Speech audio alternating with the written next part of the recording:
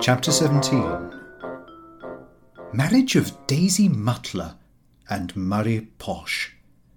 The dream of my life realised. Mr. Perkupp takes Lupin into the office. March 20. Today being the day on which Daisy Mutlar and Mr. Murray Posh are to be married, Lupin has gone with a friend to spend the day at Gravesend. Lupin has been much cut up over the affair, although he declares that he is glad it is off. I wish he would not go to so many music halls, but one dare not say anything to him about it. At the present moment he irritates me by singing all over the house some nonsense about what's the matter with Gladstone, he's all right, what's the matter with Lupin, he's all right. I don't think either of them is. In the evening, Gowing called, and the chief topic of conversation was Daisy's marriage to Murray Posh.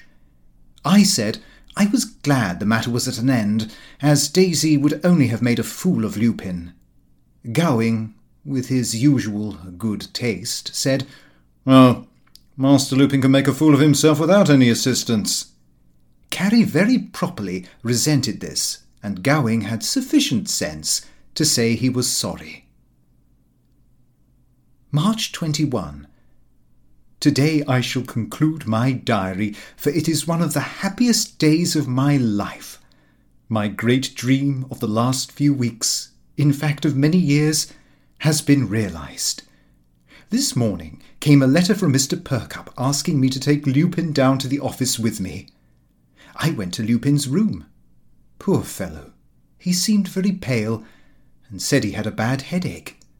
He had come back yesterday from Gravesend, where he spent part of the day in a small boat on the water, having been mad enough to neglect to take his overcoat with him. I showed him Mr. Perkupp's letter, and he got up as quickly as possible. I begged of him not to put on his fast-coloured clothes and ties, but to dress in something black or quiet-looking. Carrie was all of a tremble when she read the letter, and all she could keep on saying was, "Oh, I do hope it will be all right." For myself, I could scarcely eat any breakfast. Lupin came down dressed quietly and looking a perfect gentleman, except that his face was rather yellow. Carrie, by way of encouragement, said, "You do look nice, Lupin."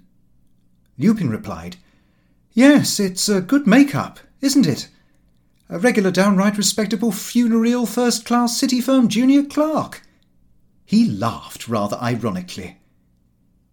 In the hall I heard a great noise, and also Lupin shouting to Sarah to fetch down his old hat. I went into the passage and found Lupin in a fury, kicking and smashing a new tall hat. I said, "Lupin, my boy, what are you doing? How wicked of you! Some poor fellow would be glad to have it." Lupin replied, "I would not insult any poor fellow by giving it to him." When he had gone outside, I picked up the battered hat and saw inside Posh's patent. Poor Lupin. I can forgive him. It seemed hours before we reached the office. Mr. Perkupp sent for Lupin, who was with him nearly an hour. He returned, as I thought, crestfallen in appearance. I said, "Well, Lupin, how about Mr. Perkupp?" Lupin commenced his song. "What's the matter with Perkupp? He's all right." I felt instinctively my boy was engaged. I went to Mr. Perkupp, but I could not speak. He said, "Well, Mr. Pooter, what is it?" I must have looked a fool, for all I could say was, "Mr. Perkupp, you are a good man." He looked at me for a moment and said, "No, Mr. Pooter, you are the good man, and we'll see if we cannot get your son to follow such an excellent example." I said, "Mr. Perkupp, may I go home? I cannot work any more today." My good master shook my hand warmly as he nodded his head. It was as much as I could do to prevent myself from crying in the bus. In fact, I should have done so, had my thoughts not been interrupted by Lupin, who was having a quarrel with a fat man in the bus, whom he accused of taking up too much room.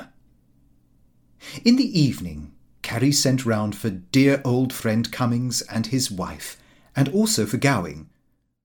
We all sat round the fire, and in a bottle of Jackson Freres, which Sarah fetched from the grocer's, drank Lupin's health. I lay awake for hours, thinking of the future. My boy in the same office as myself.